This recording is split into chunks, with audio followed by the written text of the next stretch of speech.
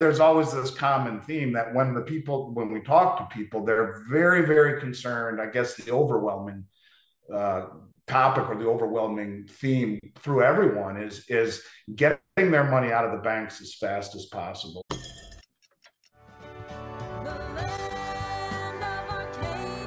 Well, hello there, my friends. Chris Marcus here with you for Arcadia Economics, and it is Tuesday once again, so that means it's time for our physical silver market update with Andy Schectman, where fortunately he checks in every week just to give us an idea of what's going on in the retail level, what customers are doing, anything that's happening with the premiums, and any updates that often are hard for people to get just from reading the news and watching the price each day. So Andy, great to have you joining me once again this week. And how's everything going with you today, my friend? Good to see you, Chris. It's good, buddy. It's good, and it's remarkably calm here today. So not a lot happening in the metals industry over the last few days. A little bit of calm, and after the last 3 years, that's all right by me. Well, I know it's been an active time, especially towards the end of last year, and perhaps you touched on question number one, but now that we are a week, a little bit over that into 2023, sounds like things have been a little bit of a continuation of the holiday season, or what have you noticed so far in terms of the order flow? Order flow has been better, actually. There are, it's as if the light switch is turned back on, but it's not the way that it was yet for most of 2022. I think certainly we will get there. It's just that things are beginning to unfold again. People are coming back and getting into the swing of things. But yeah, it's definitely more robust, Chris, than it was the entire month of December, but not like what we've seen on any level for the last 3 years in terms of panic and craziness.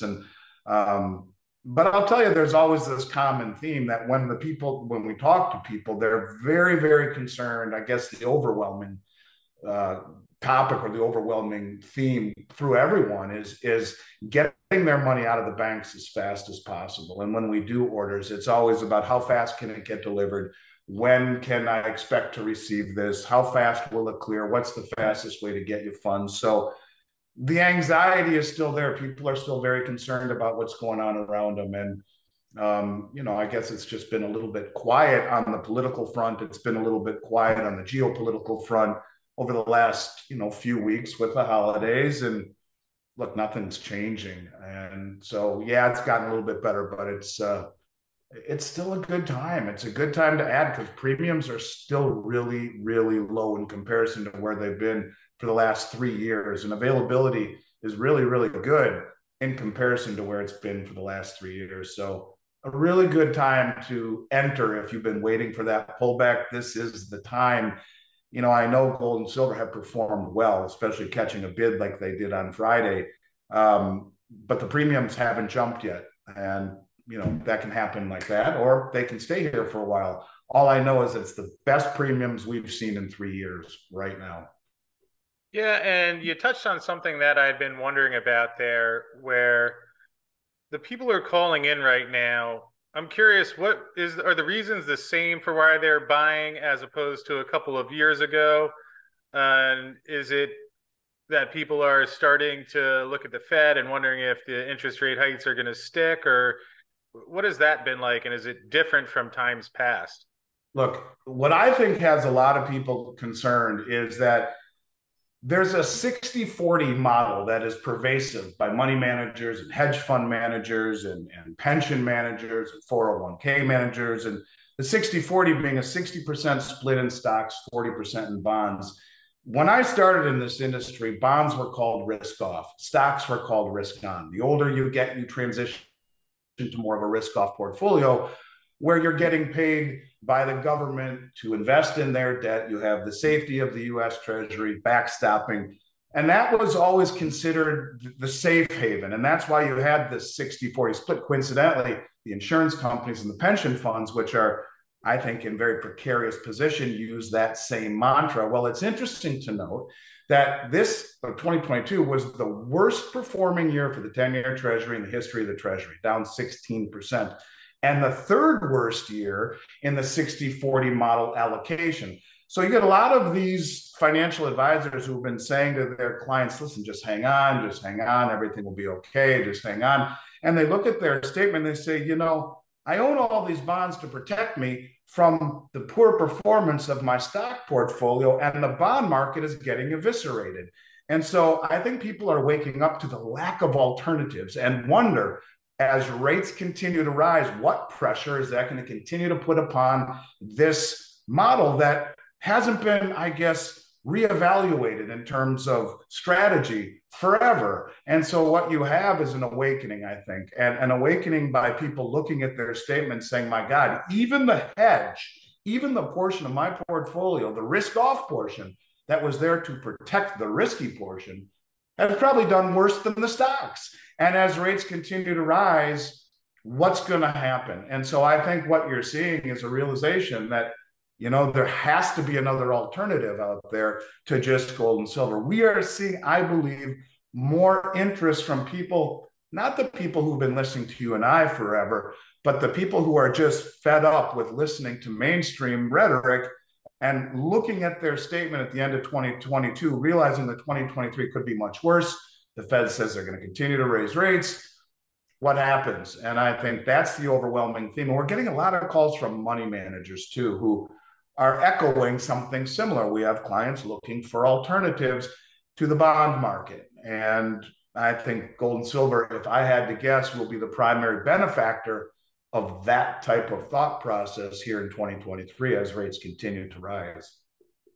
Yeah, well, the unfortunate part is that it leaves people in a challenging environment because even with the higher rates, if you're holding cash and inflation 7 or 8%, or God knows what the real numbers would look like, but even if you're holding bonds, you're still losing the value of what you're holding there. And I think maybe with the inflation of the past year, that's started to become something that people are thinking about a little bit more, but perhaps still sinking in, especially from the Wall Street perspective. But I guess that's the unfortunate part, and doesn't leave people with an easy choice when the supposed safe havens, even with the rally of the past year, at least in the dollar, but not quite as much a rally in treasuries, but those supposed safe havens are still leaving in a position where you're losing what you have. Yeah, the Fed Powell talks about raising rates to 5% on the 10-year Treasury. Now, it's interesting.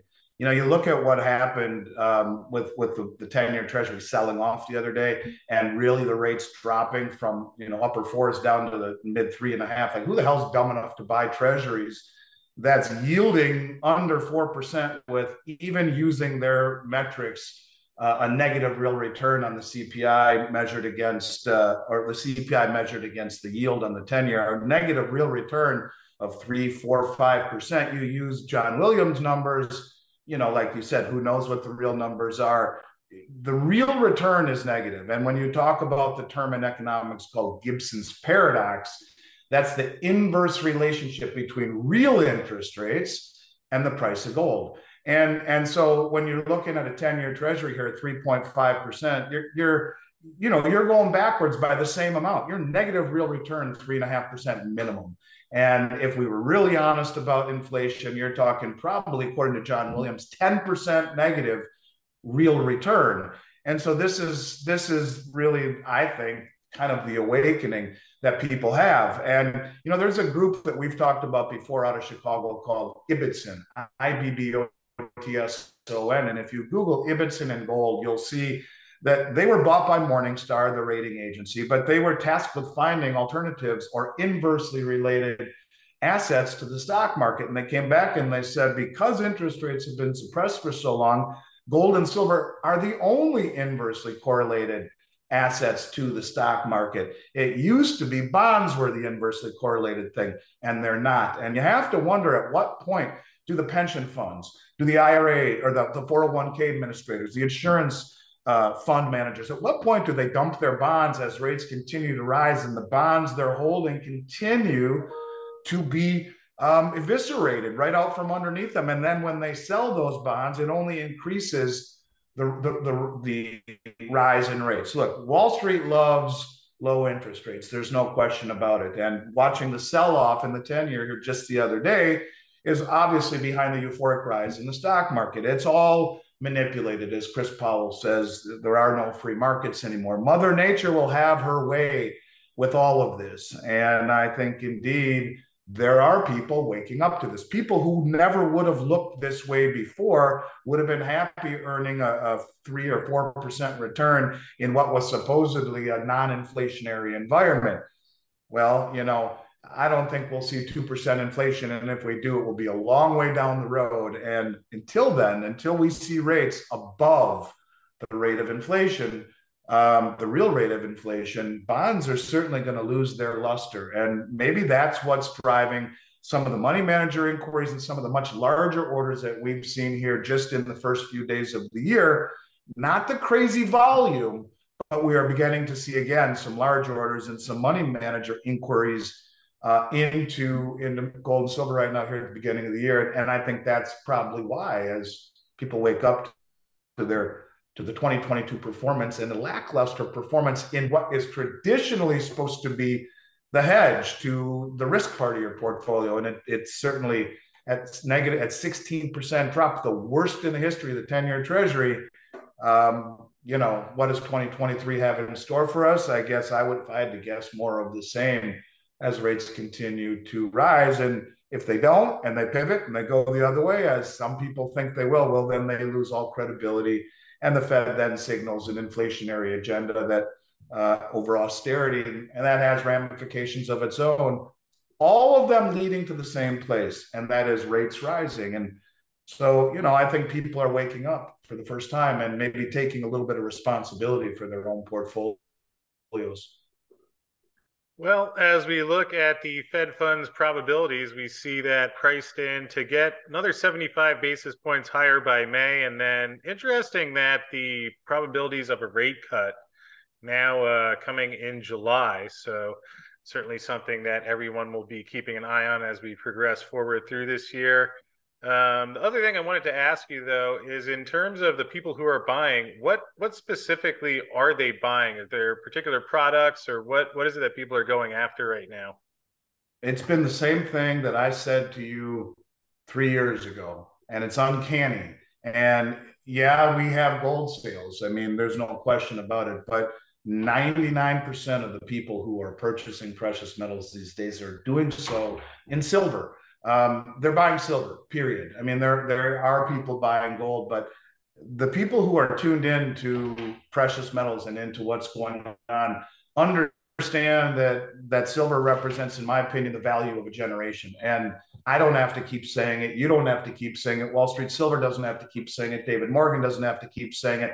Everyone in this industry who understands the virtues of silver, I think, has done a really good job over the last few years of talking about what silver really represents in terms of its value against its dwindling supply, against its utilities and its uses and its geologic footprint, all of the things that we see that make people understand what a value silver really is, has translated into, again, 2022, our biggest year ever. I don't know the exact numbers yet, but if I had to guess, mid 95 percentile, 96, somewhere in that neighborhood of all the orders we have done are in silver. It's the value of a generation, and you have to really not pay attention to not notice that. So while there are people buying gold, Chris, it's still the real value is in silver, and it's also the real majority of everything that we sell. And I say that to you not because you focus on silver. It really is the truth, and it's really hard to not notice that there are very few things I've ever seen that check all the boxes in terms of it being a really darn good place to put your money. So silver, bottom line. Yeah, well, it is interesting. Look at the gold price, not that far off of 1900, which is just interesting, especially with everything that happened last year. And silver's still sitting there close to $24, about 75 to 1 ratio. So seems like there's a little catching up to do, and we will see how that plays out going forward. Last one for you. Just wanted to get any update on what's going on with the U.S. Mint. Are they producing the coins? Are they coming out in the normal allocations, or how are things looking on that side? They're coming out. The premiums have come down a bit. They're still stupid. And I can't quite figure it out. You would think with the new allocations and all the premiums coming down that they too would be coming down, but they haven't. And the Gold Eagle premium, the Gold Buffalo premium has come back a little bit closer to what I would consider to be normal. They're still high, but a little closer. The Silver Eagles are still, it's just unbelievable how um, the pricing on Silver Eagles has remained disconnected from everything else in the silver universe, including the other five major sovereign mints. So they're available, but really strangely, still very disconnected from everything else. And as much as I love Silver Eagles, being a US Mint reseller, an honor that I'm very proud of, I have a hard time recommending it. I would say that for the first time in a very long time, junk silver premiums have come down to a more manageable, reasonable level because for the last 3 years, they've been stratospheric also. Those high premiums enticed some people to sell. And so while it's not plentiful, it's more realistic. The US Mint, on the other hand, and the new products, silver still what I would consider to be not a great value on the Eagle. Unless you really, really want them, I would choose anything else but the Silver Eagle until we see those come back down. My whole career, they were between 50 and 75 cents higher than the other five major sovereign mints. They're still $6, $7, $8, $9 more than them. Well, more like $6 or $7 more, but that's still way out of whack compared 10 times what they normally were for the majority of my career. Well, we'll be interested to see how that develops going forward. And perhaps as we wrap up, anything in particular that is on sale or is at a lower level that people might want to look at if they are thinking about purchasing silver this week? We are specialing the 2022 Krugerrand at 419 over. Excuse me, I believe it's 399 over. I lowered that. 2022 Krugerrand at 399 over, and the Valcambi Kilo Silver Bar at 299 over. So you can see the premiums are coming down, but they're still high. I mean, most of my career, Krugerrand would have been 265 over. So at 399, it's still higher, but coming down from the $7 and $8 over that we've seen most of the last year. So those would be in stock and ready for immediate delivery. 2022 Krugerrands at $399 and brand new Valcambi Kilo 32.15 ounce bars that come in boxes of 15 for $299 over. All right. And people can find out more about that at arcadia@milesfranklin.com or questions or pricing on anything else. And Andy, just want to say thank you again for joining us and shedding a little light to what is happening on the retail level. Always nice to have you here on these Tuesday shows, and look forward to seeing you again next week. I look forward to it too, Chris. And if I have a feeling that there'll probably be a good deal more to talk about each week over the next few as we get deeper into the first quarter. Things start rolling again. I have a feeling that we'll see things start to speed up. But for what it's worth, yeah, I love being here. Thanks for the opportunity. Good to see you, and I look forward to seeing you next week as well.